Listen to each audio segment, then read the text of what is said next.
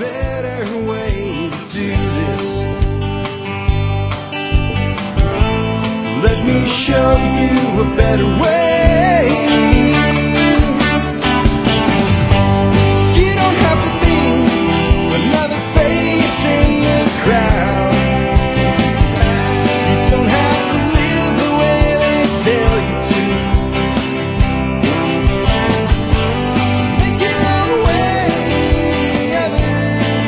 Hi folks, this is Jack Spirko with another edition of the Survival Podcast. As always, one man's view of the changing world, the changing times, and the things that we can all do to live a better life if times get tough or even if they don't.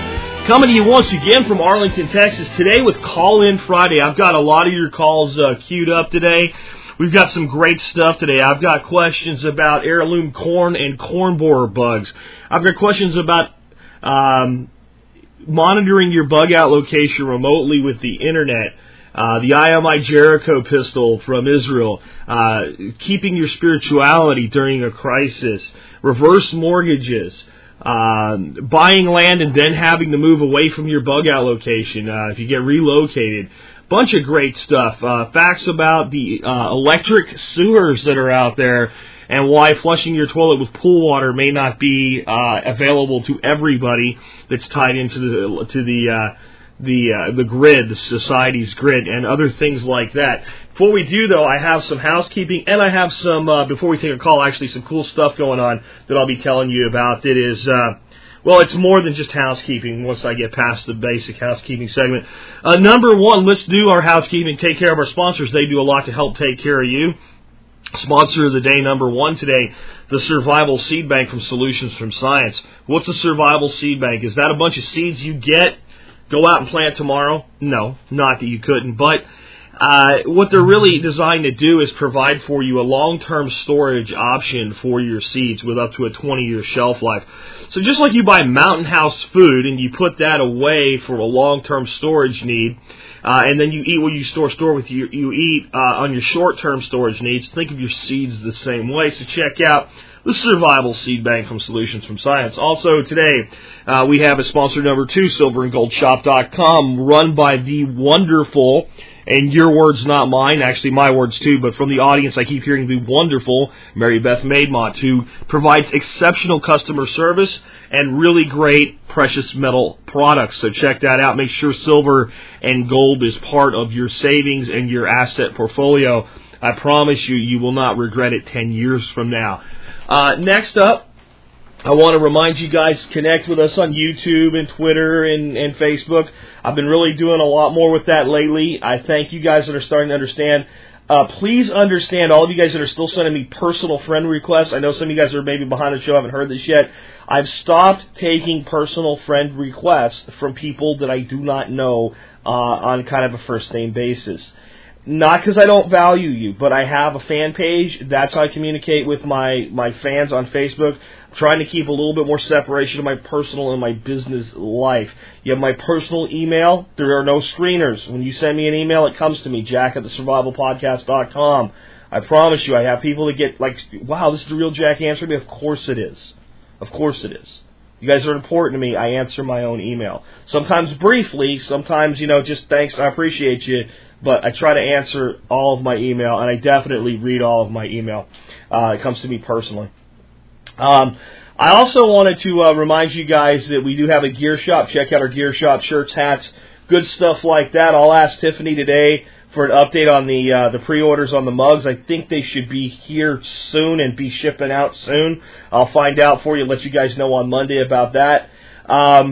Last but not least, consider joining the Member Support Brigade. Do that. You get exclusive content available only to members. I keep adding more and more stuff. I just added the book from biobees.com. Really cool ebook on building and maintaining and designing top bar beehives. Lots of discounts, lots of great stuff. We'll leave it there. So that's really the end of the housekeeping, but there's some more stuff that I got to tell you guys about today that is really not housekeeping, but it's before we take your call. So we're into the meat of the show now. One is High Mowing Organic Seeds, who is not a sponsor because, honestly, I think they want to be. I just don't have the space available right now for them. Is supporting the MSB, and they give you guys a discount. And even if you're not in the MSB, I might tell you guys, I've told you guys for years that this is a place that I buy seeds from. I love doing business with them. They have an amazing selection of not just seeds, but, organic fertilizer, organic pest control, you name it. I'm going to have one of the owners on for an interview, hopefully next week. If not next week, it'll have to be the week after next because we've got the 4th coming up and all. But I'm going to try to get them on. But they also said they wanted to do more to support the show. So they've donated some seed packs. I'll be doing a YouTube video on these, and this is pretty awesome. One is Heirloom Vegetable Lovers, and it's got beets and breakfast radishes and Russian kale and green arrow shell peas, ruby chard, yellow crookneck squash, romaine lettuce, Boothby blonde cucumber, brandywine tomato, and red cord chutney carrots. And then there's a kitchen herbs packet which has basil, dill, thyme, cilantro, and moss-curled parsley. So they're going to be giving those away to you guys. I'm just not sure of the quantity, how many people are going to get one yet, in a new listener appreciation contest, and a video's coming on that. On YouTube, I want everybody to... I even posted this on the site yesterday after I made sure that Dave Canterbury's interview was out long enough that the two didn't overlap too much. I just did a really badass series. I think it came out great. I think it would have been better if I had a camera person with me. It was hard to do alone, but on survival fishing using flowers as bait, starting out with flowers and working your way up the food chain. I did that in a little pond creek, little creek, just a few miles from my house. That's very much like a creek you would find anywhere throughout the southeast into the southwestern United States. So check that video out. I think you'll enjoy it. It's a 4-part series. And I went out there and I sweat and got covered in hitchhiker stuff and mud and fish tank just so I could do this for you guys. It was something we used to do when I was a kid. And show you how to make a jug line, show you how to make a cane pole. Very minimalist kit I walked in with. Nothing but a knife, some paracord, a small spool of monofilament, and some snell hooks. That was all I took with me. No bait. Started out with a flower, worked up from there. So check that out. I also want to talk to you about something totally different. And this really is listener feedback. It's just an email versus a call. I got an email today, and it's really not this person. So if you're listening, don't be upset, because I get lots of emails like you sent me, and I get lots of completely different emails that ask for the exact opposite of what you asked for. I got an email from a guy today, and basically it said, I don't like when you rant. When you ranted recently about the kid with the hat, and you yell, and I could get that from blowhards on AM radio. And then I get people, and you'll even hear somebody today, basically begging for a rant. The reason I'm bringing this up isn't to tell either side you're right or you're wrong. It's for you guys, because it's not really pushback. I don't want you to see it that way. I want you to understand, I talked a lot recently about building your own business, creating your own personal brand, and what I said in all of those things was you have to be authentic and you have to be yourself. I'm not ranting right now because there's nothing in me to rant right now. When I talked about the kid with the hat, I got really freaking mad, and I ranted because that's who I am. And if I listen to everybody that said, don't do this, or please do that, and don't do this, and don't do that, do you know how much survival podcast there would be? Absolutely freaking nothing. Because I could never please everybody, so I have to just be myself and let that attract the audience that feels in common with me more often than not. And since it's a podcast, you have this thing called the fast forward button. So if there's ever a segment you're not interested in, especially a show like today with all these different subjects, fast forward. You won't hurt my feelings, I won't even know. But I have to be me and I have to be authentic. That's not really explaining my position. That's telling you, please do the same. When you start building a brand and a business, as a podcast, a blog, anything, you're going to hear from all kinds of people that think they know better than you, telling you what you're doing wrong, what you should do. And I'm not talking about suggestions. I'm talking about you really shouldn't do this, or I wish you would do more of that. And if it's positive feedback and you can integrate it, do it. Because give your audience what it wants. But on the other hand, if it violates your core, your authenticity, right? Because I can't talk about an ignorant asshole like those people from that school district without being pissed off. If I do it, I'm faking it. I don't fake it with you guys. I'm authentic with you guys. I just wanted to throw out that today for all of you guys that are out there trying to build something of your own. Never lose your authenticity. If you want to lose your authenticity, go get a freaking job in corporate America, be a good little drone in your cubicle, and be fake and bullshit and plastic all day long, and talk to people you hate like you like them, and be nice to people you can't despise, and go have lunches with people you really wouldn't want anything to do with outside of business. Go do that. If you want to be an entrepreneur, screw that. You become an entrepreneur so you can be yourself. Now, if you want to build a Fortune 500 company, you're probably going to have to go into the world of plastic. But if you want to build something that will sustain you and your family, there's no reason to compromise who you are. In fact, I would tell you it will be harder to do if you compromise who you are. So with that, let's go ahead and take the first question. And again, I know this intro segment was long, but it really was an intro segment. We've been into the show for about 6 minutes here. Hi, Jack. I'd like some ideas about how to monitor my bug-out location that has internet access. Since it is far away, I can't visit it often. Be able to maybe put a webcam and face it in a certain direction so I can at least check contents. And appreciate your show and everything you do for us out here in the field. Bye. Well, I mean, since you have internet access, you have an advantage that I don't, and I would definitely do something like that with my bug-out location instead of just relying on the kindness of my neighbor up there who I have keep an eye on my place.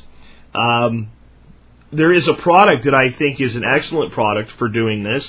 It's very affordable, and it'll run up to 4 cameras, and it's called VISEC, V-I-S-E-C. It's a security software.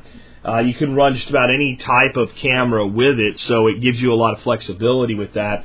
And again, a $99 piece of this software will run up to 4 cameras. Now, that means you're going to have a computer with internet connectivity running continuously at your remote location. And what you may want to do with that is, and I'm not sure exactly how to do this, but I know it can be done, basically set the computer to do restarts, let's say, every night at 3 a.m. and reboot everything. Because if you have a computer running, if you're gone for 3 or 4 months, you can run into issues with the computer running that long without a reboot, maybe a weekly reboot. You're also going to want to make sure that you don't have any of your settings set for the computer to go to sleep on you. I've made that mistake with rendering big video, where it's going to take like 4 hours for the video to render, and I go off and leave, and I forgot I had like hibernate set. I come back, and I'm like, damn! Right? So you want to make sure you don't have anything set like that.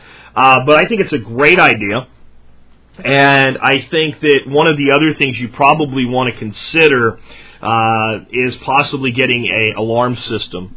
That would be very inexpensive insurance to make sure that at least if somebody does break in, you know about it.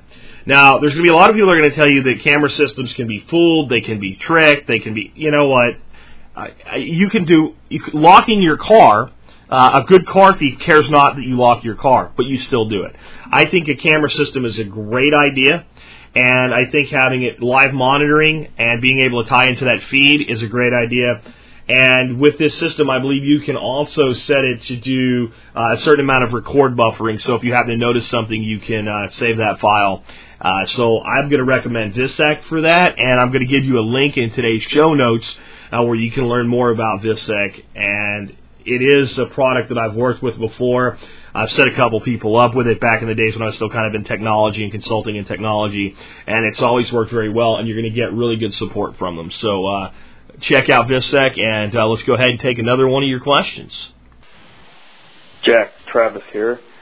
Just got my wife and I a Marlin 22, brand new, from local gun shop, and just wondering if I should fill out the warranty card, send that in, or is this something that's really not that necessary, that they'll cover it anyway if anything happens to it that's based on a defect?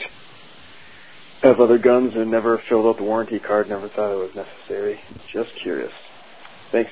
Great show. Bye. I mean, I don't know. My question is, why wouldn't you? Are you afraid of having yet another piece of paper that says that you purchased a firearm?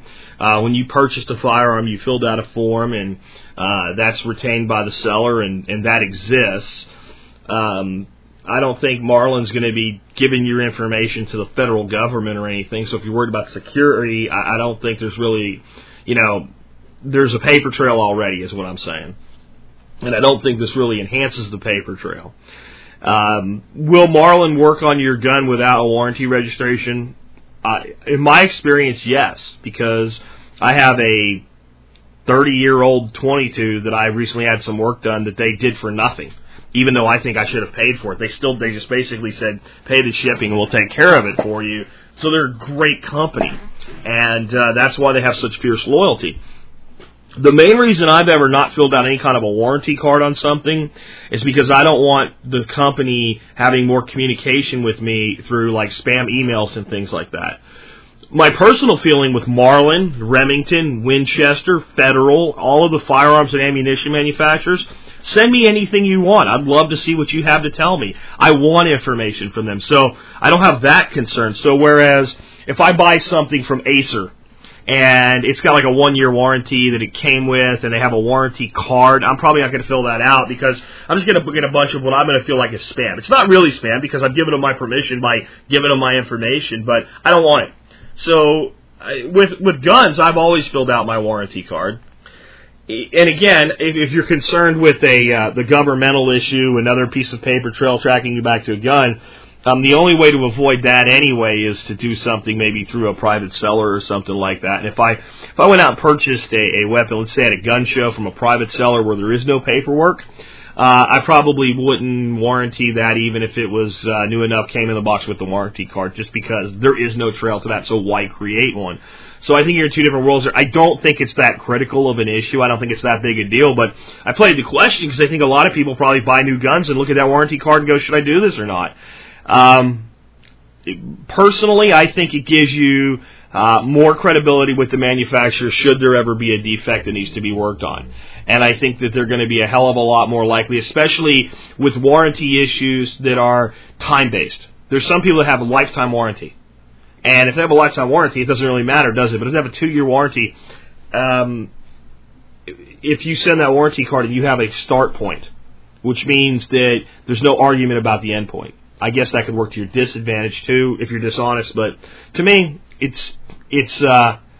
I don't do business with a company that I won't trust when it comes to firearms. So I trust them with my warranty card. Let's take another question. Hey, Jack, this is Archer, listening to show 458. You're talking about how to tie a couple of sticks together. I have a book next to me. It's called The Everyday Knot, the Book of Everyday Knots. And the knot you want to use to tie 2 sticks together is called the transom knot. Transom, transom knot. And that is used for tying 2 sticks together. Take a look at it. The book I'm looking at is called Everyday Knot by Jeffrey Budworth, Budworth. I'd write some notes, but I'm not going to be near a computer for a couple of days. I'll probably forget about it. So have a good weekend, Jack. Bye. Well, there you go, folks. That's the community at work. One person asks a question, I give an answer, and a listener gives an even better answer, transom knot.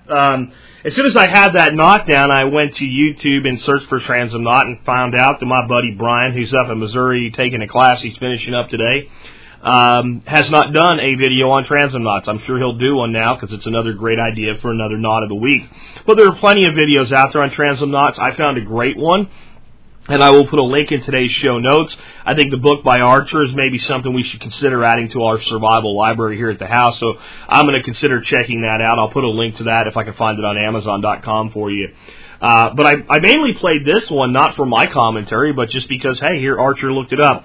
One thing about Archer's cell phone, I boosted the audio there. Archer, you're kind of quiet on your cell phone. You need to talk louder, and you probably have the worst connection of anybody that calls in, so I don't know what cell carrier you're using, but I'm not real impressed with them.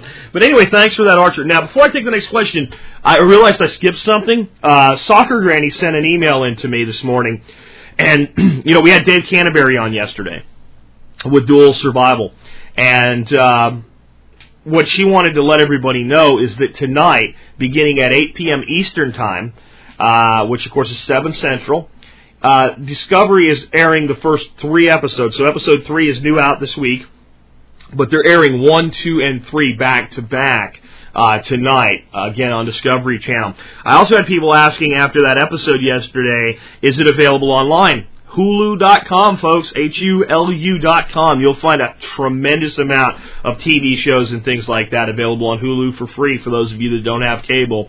In fact, I think Hulu is rapidly killing cable and dish and things like that, Hulu and other things like Boxy. Check out Boxy. You'll be impressed with what that is. That's why I said in a recent show, television's going to die just like the resume is going to die. One day your TV is going to be nothing but a giant computer monitor. Anyway, with that, let's go ahead and take another question. Again, thanks, Archer, for that tip. I appreciate you, man. And here we go with your next question.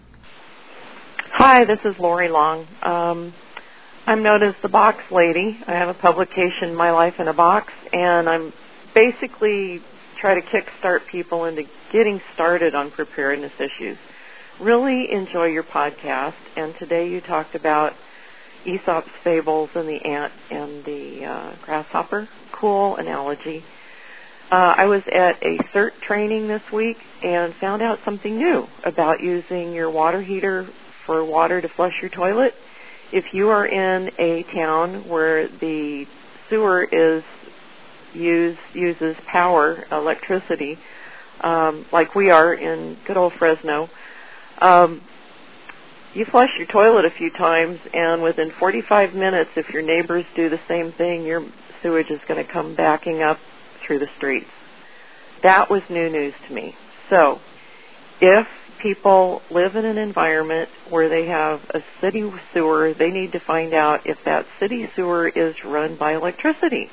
Because if the power goes off, then you're going to have waste all over the place.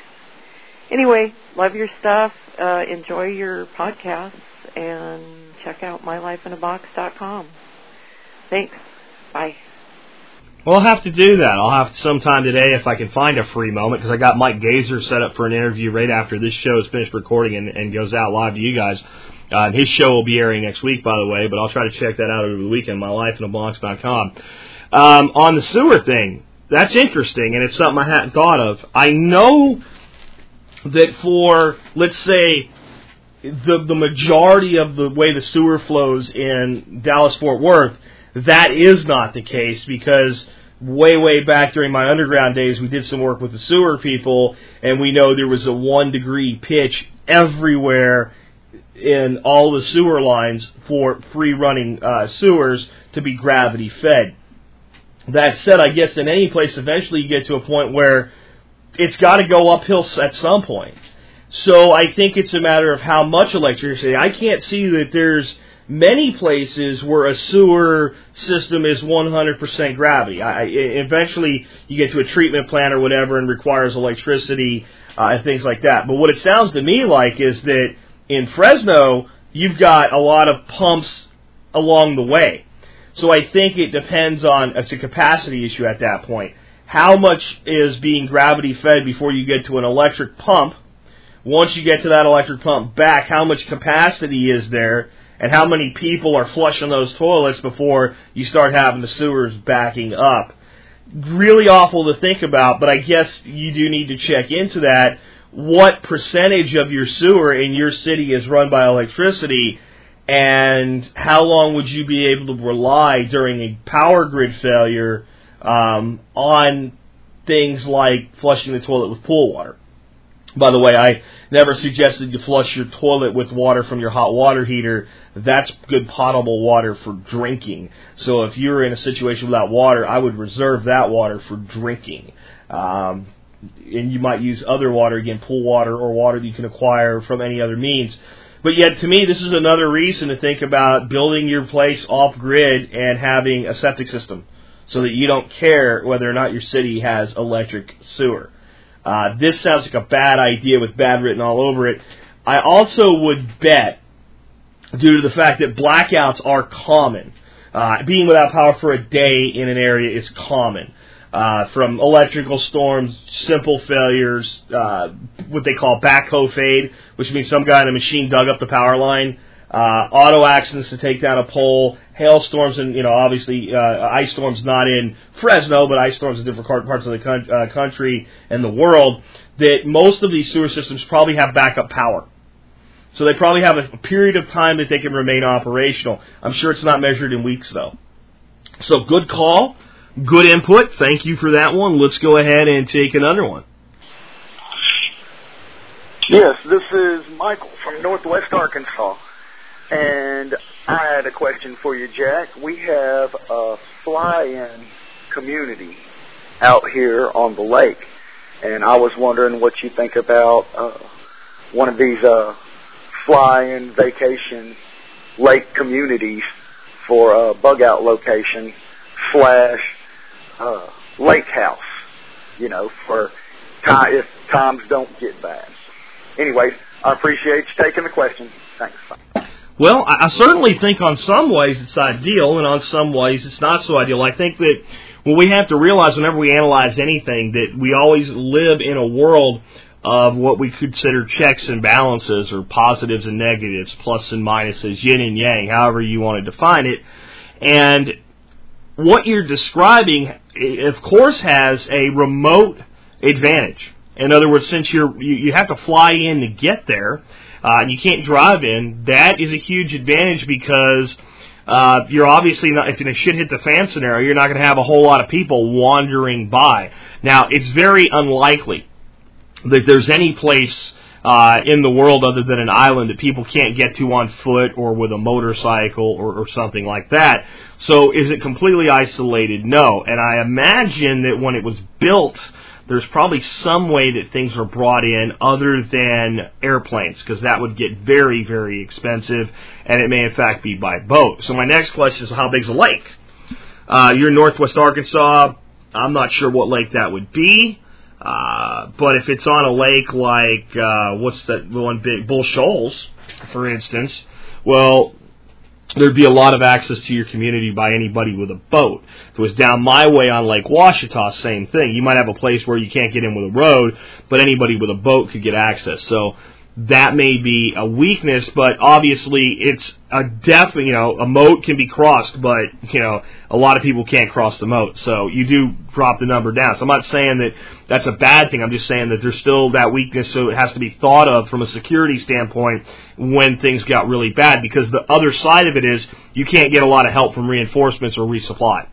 So my view with something like this is, for me, it could be absolute heaven, because I would be surrounded by people that are like me, that wanted to live that way, and you're not going to have a lot of ass clowns rolling through, making noise and causing trouble. So whether good time or bad, I think it could be a great thing. That said, you're going to have to stock the hell out of it, because in a bad situation that's not gone off the edge of the earth, where maybe you just kind of have to sit tight, but if you were somewhere where you could drive, you could still resupply. So you've got kind of like that middle ground between the end of the earth and something that's a more typical breakdown, regional in nature or what have you.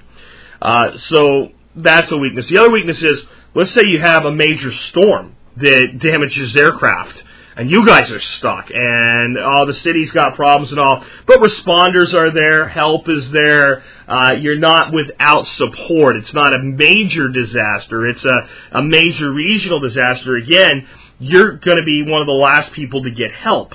If it's simply power failure, and I'm the electric company, and I got all these people in this little fly-in location out here, and they're going to come last on my list. I'm going to fix the 20,000 townspeople's power first, unless it just happens that the problem is common. But usually when there's a grid problem, you have to kind of fix it in pieces and segments. You're going to and I get that where I'm at. I'm remote. I'm at the end of the line. There's only 4 people past me. They're a lot less worried about our 5 households than the 20,000 people surrounding Greater Hot Springs when the power's out. So these are all checks and balances. But the big thing is being fully prepped.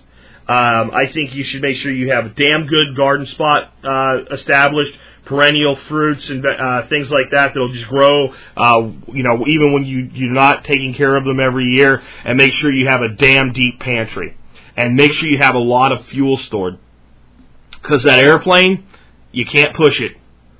You can't push it, and I don't know of any solar-powered airplanes, folks, so you could probably even convert a lot of cars by stripping down their weight to nothing, a couple solar panels and some batteries, and at least go somewhere with it. Airplane, you're stuck.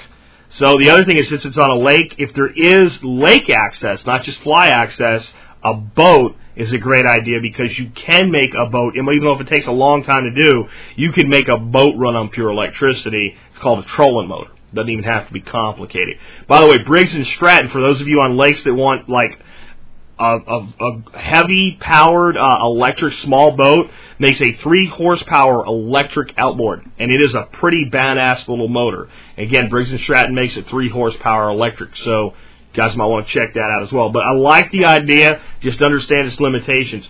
For when times are good, like now, and I'm not saying good like the economy's roaring, but, there's no mutant zombie bikers out there trying to steal your potatoes or anything. What a great place. I mean, if you have the finances for it and you're a pilot, or you have a pilot in the family, or you charter planes for stuff like this, what a great thing. What a great thing. And I think it definitely has some advantages for a prepper-type community if you wanted to make the whole community somewhat centered around prepping. All right, let's go ahead and take another question. That's a great one, man. Thanks for that. Hi, Jack. This is Steve in Arkansas. I have an opportunity to pick up a IMI Jericho 951. It's an Israeli-made handgun, 40 caliber. I was wondering if you've heard anything about it, whether they're good guns or not. Okay, thank you. Bye-bye. Well, good question. It's a gun I've actually only ever picked up and fired once, but I liked it, and I liked it a lot. I think you actually mean an IMI Jericho 941, not 951. I don't think there is a 951 version of that gun. I think they're all 941s. What can I tell you about it? It's the official sidearm carried by the Israeli security forces, so they don't carry junk, and Israel doesn't build poor quality weapons. They are a nation that's been at war almost since they were founded, so when they build a weapon and they issue it to their troops, it's quality. You can think whatever you want about Israel's politics. When it comes to building weapons, they're good at what they do. I believe some people refer to this thing as like a baby Desert Eagle. I can tell you that it feels good in the hand. It points well. The one that I fired functioned flawlessly. I'm not in love with the 40 Smith & Wesson as a round. I'm really not. I don't have anything against it. Good ammunition. It works well. It's affordable. But that weapon is made in a 9mm, and it's also made in a 45 ACP. I'd probably go to one side or the other. I think that the 9mm is easier to control with follow-up shots and shoot, has less recoil, and is, I don't see that much of a stopping power advantage to the 40 Smith. If you want a bigger stopping power advantage and you'll take heavier recoil and things like that, I say step up to a 45. I carry a 1911 as my primary carry weapon. I know it's heavier and bulkier than a lot of people like to carry, but I'm a big believer in the 45 and the 1911 platform, which is why I carry it. What I would love to see this weapon built in, absolutely love to see it, is 10mm. I think this would be a good semi-automatic hunting firearm for game like deer and that size game in 10mm. With 10mm, of course, is kind of a 40 Smith on steroids. It was the original 40 caliber when the FBI was looking for a new round. They came out with a 10mm, and because the FBI apparently hires some pretty limp-wristed individuals that can't shoot worth a damn, they couldn't handle the recoil. And folks, if you've ever shot a 10mm, I don't find the recoil to be that much of a challenge. If you're going to have, I don't know how you're going to be able to follow up effectively with a 40 if you can't do it with a 10. I just don't notice that big of a difference. And I guess some people would say, Jack, I don't notice that much of a difference between the 40 and the 9. I guess everything's relative and personal with firearms. So I'm just giving you my opinion here. This is not, fact day on it when we talk about guns. The guns are always going to be a lot of opinion. I'm just not in love with the 40, folks. I'll just leave it at that. So I would pick it up in 9mm or 45, either one of those before the 40. But 40's not about, 40. People get hit with a 40, they go down too. So I don't want to put the round down. The gun itself, beautiful platform, flawless functioning. Absolutely love the way that it fires, the control that it gives you, follow-up capability, and the instinctual way that it points. As a 1911 shooter, I found it not the same. It doesn't have that glove-like fit because I've been shooting the damn things for 25 years. But it was very familiar to me in feel and point, and the one I did shoot was a 9mm version, and I really, really liked it. So I say, if you get an opportunity to pick one of these up at a good, fair price, and you like the round that it's in, You can't go wrong with it. Great gun. Let's take another one of your questions. Good morning, Jack. This is David in Mesa, Arizona. I've got 2 questions about growing corn for you. We've got our first crop of heirloom variety corn grown in the backyard. Got beautiful ears of corn, beautiful stalks, 10 feet tall, and I've got a problem with the worms eating a quarter of my corn crop. I was wondering if there's any way I can control those worms without spraying poison all over my corn. And the second part of my question was, what do I need to do to dry out the corn cobs and get the seeds off of them to plant for next year? Thanks for all you do, and we'll talk to you later. Well, that's a good question. If you watch my YouTube video, Success and Failure with Heirloom Sweet Corn, you will see that I had a similar problem with caterpillars this year. I had some other problems based on a type of heirloom that I tried to grow that was just tough to grow in a small plot. But I got some nice corn out of it. I also had a lot of caterpillars tearing up the corn the way that you're talking about. And I always try to do things without any control first, and I've determined I can't pull it off with corn. That the corn worms will eat my corn if I allow it to happen. And so for the corn, I bring in a product called Green Step that I get from a company called Gardens Alive, who, by the way, I need to get in touch with those guys again. I've been trying to work a discount deal and maybe get an interview with them set up for you guys to learn more about organic pest control, because I really like their products. Again, the company's called Gardens Alive, and the product they use is Green Step Caterpillar Control. And it's just basically a solution of BT, which is a bacteria called, and if I get the pronunciation wrong, one of you Latin scholars can correct me, Bacillus thuringiensis. Through Genesis or through in Genesis or through in Genesis or something like that, okay? But BT. Now, you might think I would hate BT because Monsanto does things like grows BT corn. Well, that's corn that's been genetically modified to produce BT inside the corn. This I have a problem with. But BT itself is naturally occurring and safe and doesn't affect human beings. So by mixing this concentrated solution and spraying your corn, you'll control your caterpillars. Now here's the good news. You don't have to spray your corn. And when I say that, I mean head to tail, top to bottom, the way that the bottle says. What I've done, that's worked beautifully for me, is I mix up a small amount of it, and I mean, you buy one bottle of stuff, it'll last you for seasons and seasons and seasons. I guess you probably have an expiration date. I need to check on that, but I can't see using up a bottle of this in 5 years, honestly, as long as it continues to work and function. And all you do is right about the time that the cobs are starting to form and the silk's just starting to form, spray the tips of the cobs. So you get I have like a little half-gallon sprayer, you pump up hand sprayer. I'll mix up a quarter of that. So it's less than a teaspoon to the water. And I actually put like 1 or 2 drops of canola oil in there as well, which is another organic means of control of these little bastards, and I hate them. They are bastards, these cornworms. They just tear up your ears. If you look at my video again, you'll see why I hate these things so much. And you spray just basically the tips of the cobs with that. And what Bacillus thuringiensis does is if that worm eats one tiny morsel of that bacteria, it gets sick, it stops eating, and it soon dies.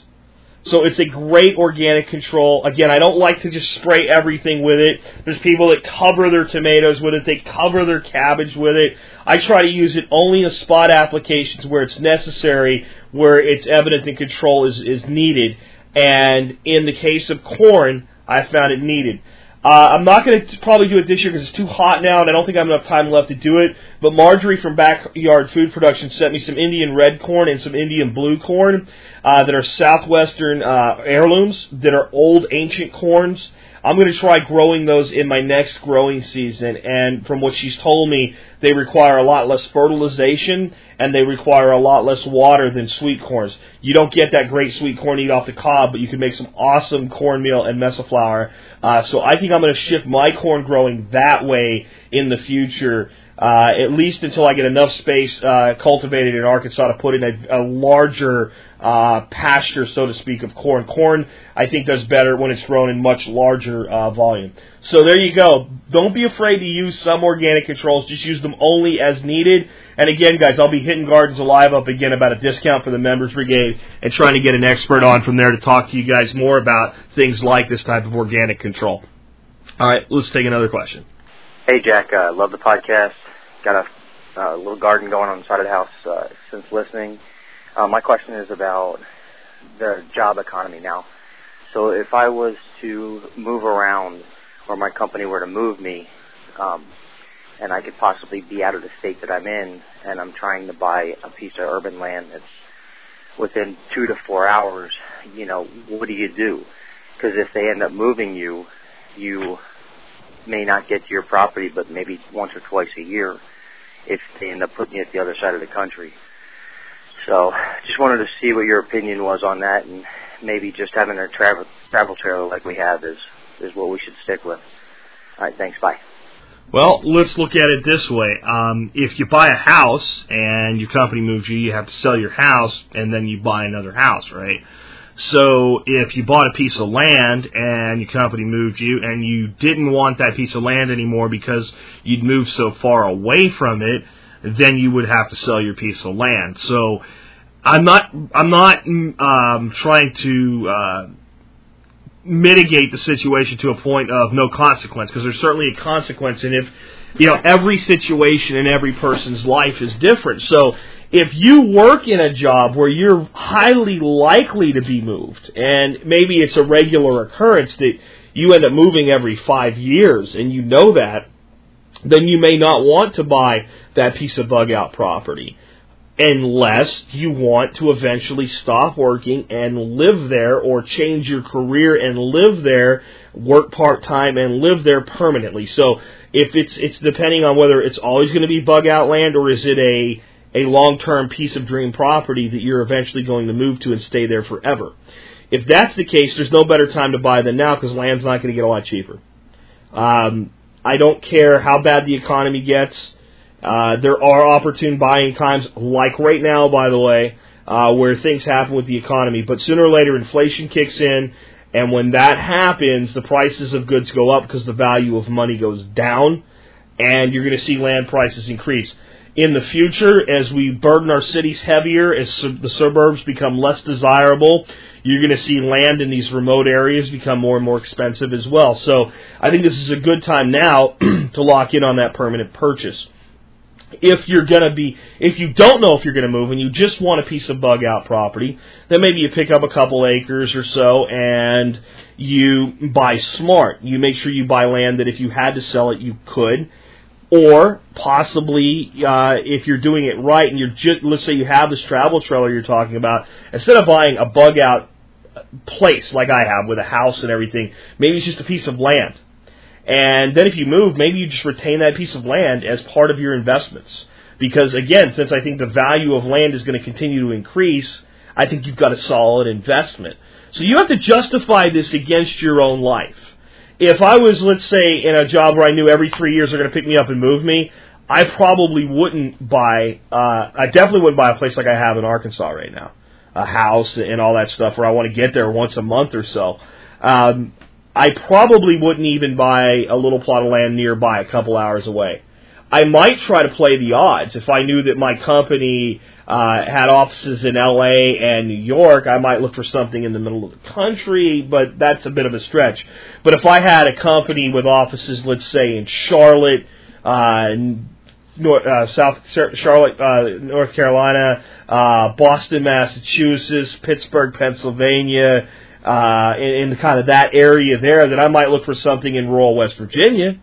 Because even if I get moved, it's still got a reasonable proximity. Again, everything's different. If I might be moving from New York to L.A., that's tough. And I understand that type of lifestyle. It's not for me. And I know sometimes you do what you got to do. Maybe it's not for you, but you got to do it. But it's up to you. But these are just the way I look at it. And again, I look at it like this. If it's a reasonable stability, if it's just a possibility that you're going to move, To me, it's just like any other purchase of property. When you move, you would then put it on the market, sell it, and use the hopefully the profit to purchase new property. So it's up to you how you work that out. That's the best I can do in helping you sort through it. Let's take another question. Morning, Jack. My name is Aaron. I'm calling from Minnesota. I was thinking this morning that most modern survivalists are prepared to live physically through disasters and storms, but I'm not sure if we're all spiritually prepared to carry on our spiritual heritage. And I'm wondering, what are the most time-tested methods of preserving spiritual heritage through the storm? Thanks. It's an interesting question. First, let me say that I generally don't, and I will not today, bring personal religion to the Survival Podcast. I believe that religion is something that we enter by choice, and our faith is our business, and if our faith involves sharing it, there are places to do that, and there are ways to do that, and I don't fault anybody that would maybe have a podcast about sharing their faith, but that's not what this show's about. So, as far as like any kind of proselytization, you won't get that here, and you won't even get a really in-depth ever explanation of what my faith is. If you want to know what I believe, you might want to check out books by people like James Redfield, Richard Bach, and Neil Donald Walsh to get an idea of my spirituality, but it's far different than I think many people would believe it to be. That said, preserving our spiritual heritage is not something that I really worry much about, because if you look at any of the things that can go wrong, and then you take a step back and realize how minor those would be in comparison as society as a whole, than what every major faith has been through. I don't care if you're Christian, Jewish, Muslim, Buddhist, Hindu, any other faith that's out there, native shaman faiths, all of these things have persevered. All of these things are still here. All of these things are still with us because they live in the human soul. And that's the reality that I see there. Now, if you're a Christian having a Bible, if you're Muslim having a Quran, and maybe having more than one copy and making that part of your library, great idea. Having electronic versions, great idea. If your faith is of some other heritage that is maybe not as well documented, and you'd like to preserve that for your family to know what their roots are in, then having any type of text or physical thing that would help do that, I think is a great idea to make part of the stuff that you put aside to make sure that it's preserved. But the best and most time-proven methods of keeping spiritual heritage alive is word of mouth. It's people telling each other. It's people teaching each other. My view on spirituality for dealing with shit hit the fan scenarios is this, and it's the same thing I tell you about politics, and it's the same thing I tell you about life. Know why you believe what you believe. If you know why you believe what you believe, it's not easy to change that because of circumstance. And you'll ground yourself in some faith. And even though, like I said, I will not ever proselytize with the Survival Podcast, I have a real sympathy in my heart for atheists. I don't feel as bad for agnostics, because at least they're open to the possibility. An agnostic is someone that questions the existence of God, and if that's you, fine, question all you like. Maybe it'll lead you to some form of spirituality eventually. The atheist that believes there's nothing, that we die and we're gone and we're just dust, to me life is absurd that way. It really is. If there's nothing else, exactly what else there is, everybody can debate and fight about that all they want. I'm going to stay out of the argument. I know why I believe what I believe, and I think that most people that are happy with their faith, that aren't miserable, are the same way.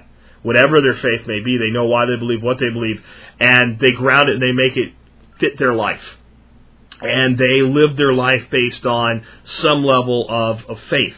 And again, you make that word mean whatever you want it to mean. I'm as non-committed on this one as I can be and even talk about it. But if you're worried about preserving it, know it, believe it, teach it to your family. And even if you have a son or a daughter that eventually decides that they're going to take another path, I hate to say this, because I know some of you it's going to be a terrible thing. You have to be at peace with it. You have to accept the fact that that person is going to follow their path. whatever was laid out in front of them. It doesn't hurt them to know where they came from, though. So make sure that your children know the heritage that your family has and talk about it and teach it and make it part of who and what you are, make it part of your family and follow it and practice it. And practice it not just by going to temple or going to church or by praying or by meditation or by reading or whatever there is in practicing it. Practice your faith, your spirituality, even if it's tailor, custom, individual spirituality, by making it part of what you do in your life. I do it a lot of times simply through gratitude, as I recently told you guys when I do this show. It's always done in a reflection of gratitude. That's part of my understanding of how the universe works, how God works, and how Spirit works. And that's as much as I can do, and probably the most I will ever do on this topic on this show, because my show is designed for you to have your own plan. And if you're going to have your own plan, I can't go around telling you how to follow religion and spirituality. All I can tell you is maybe the mile-high view that I've just given you. Good question. Let's take another one. Hello, Jack. This is Palm Bay Lou from Florida. I got a question for you. Your opinion, your outlook about reverse mortgage. I'm not interested in reverse mortgage. My mother has gone through reverse mortgage because she had to she's on limited income.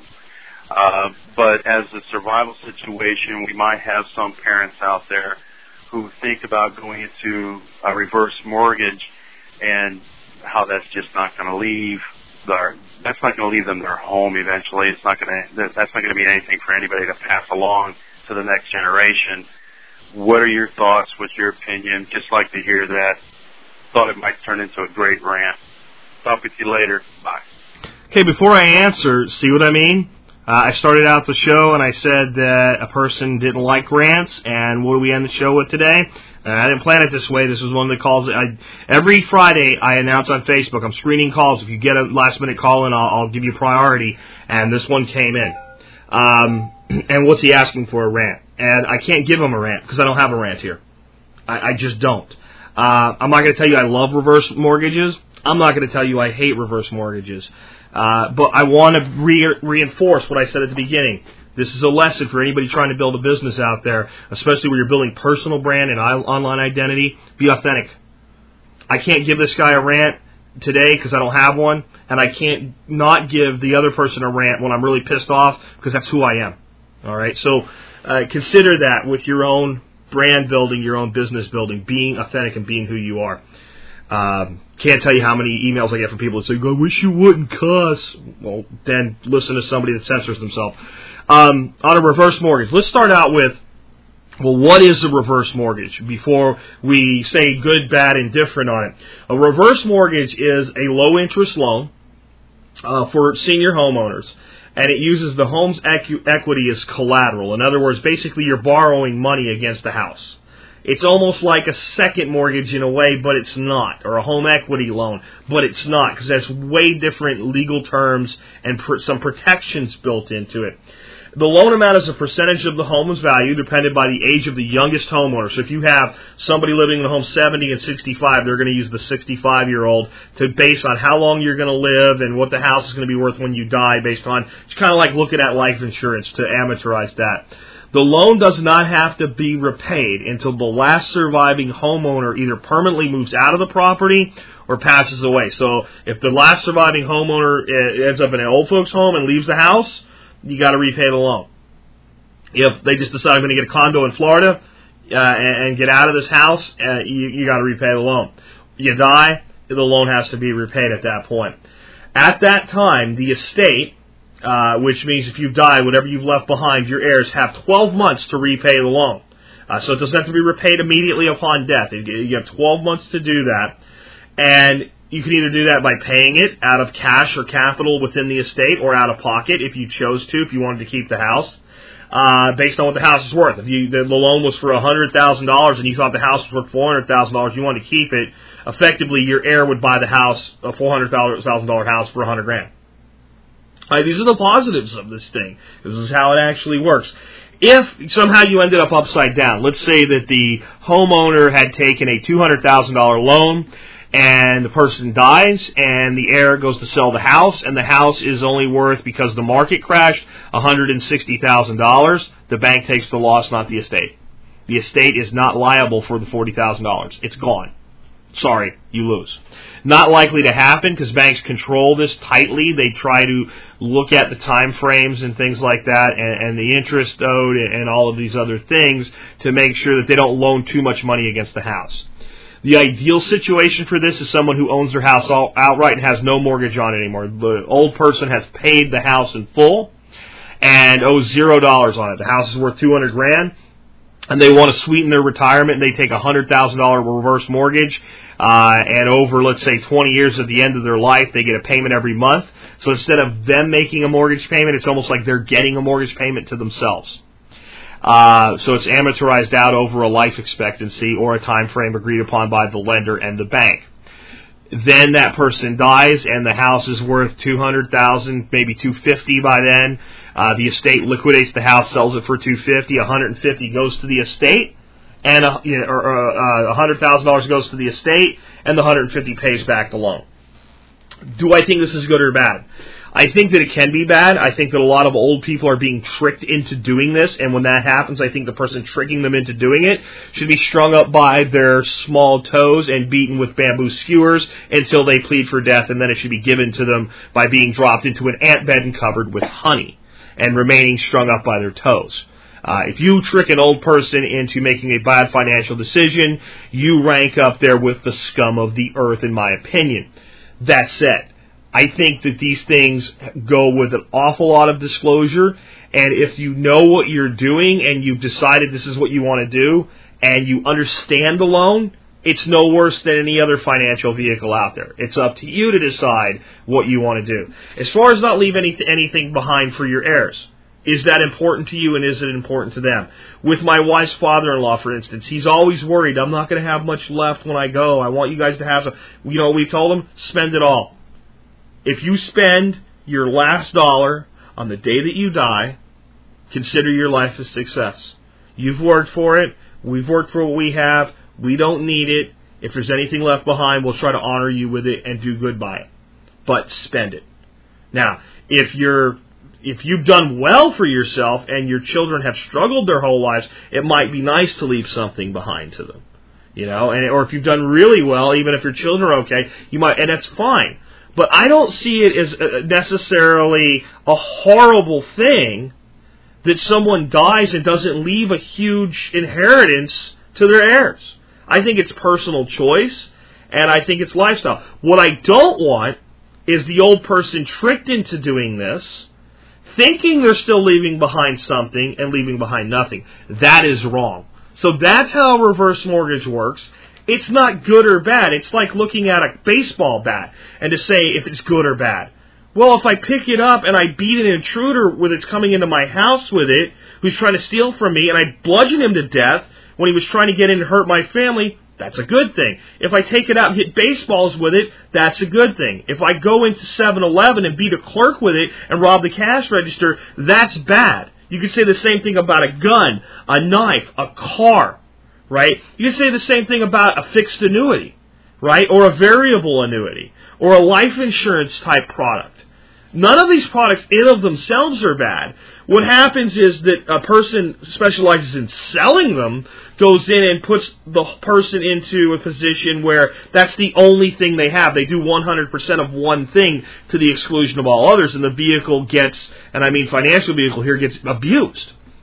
So, there you go. Sorry I can't give you a rant there. Now, if you send me a story about some old lady getting screwed over, and I know the person by name who did it, and I can point him out, I'll give you a rant, and maybe we'll make that person ass clown of the week if we do that, and maybe somebody won't like the rant, and they can suck eggs or hit fast forward when they don't like the rant.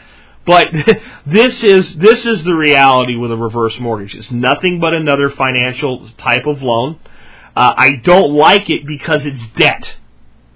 All right? That's why I don't like it, because it's debt. And I think a lot of people don't realize that's what it is. It's debt.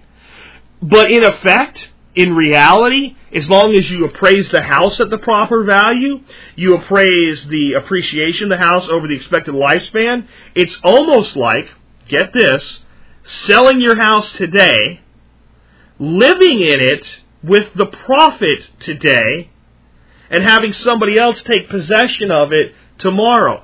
As a form of debt, it's probably the least threatening type of debt there could possibly be. You cannot be pushed out of your house. You cannot have the debt called due.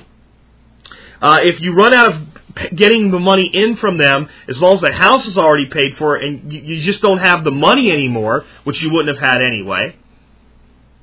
It's an old person deciding to spend their money today versus leaving it behind. That's a personal choice. I'm not going to rant on that. But what I do want you folks to take away from this, and as I close the show up today, I want you to understand is that in any type of financial vehicle, any type of investment, loan, please know the facts about it before you make a decision to do it and enter into it or to exclude it as an option.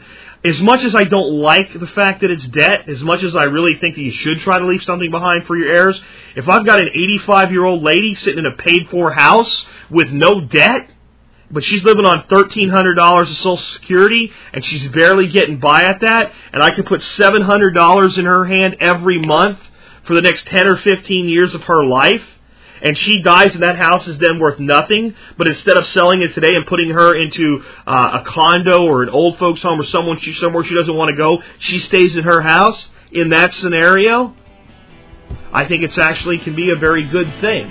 Just all parties need to be informed about what they're doing. Please be informed about what you're doing in life.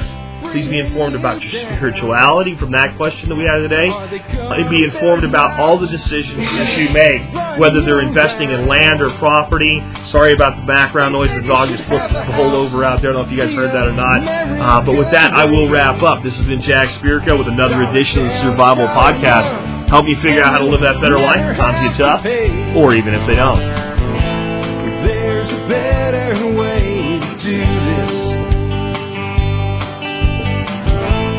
Let me show you a better way.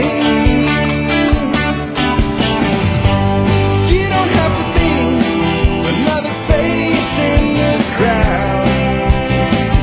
You don't have to live the way they tell you to. Make your own way, others will follow.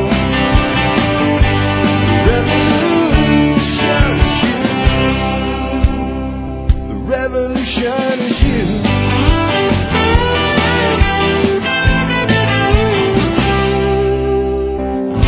Someday we'll realize our children just can't pay.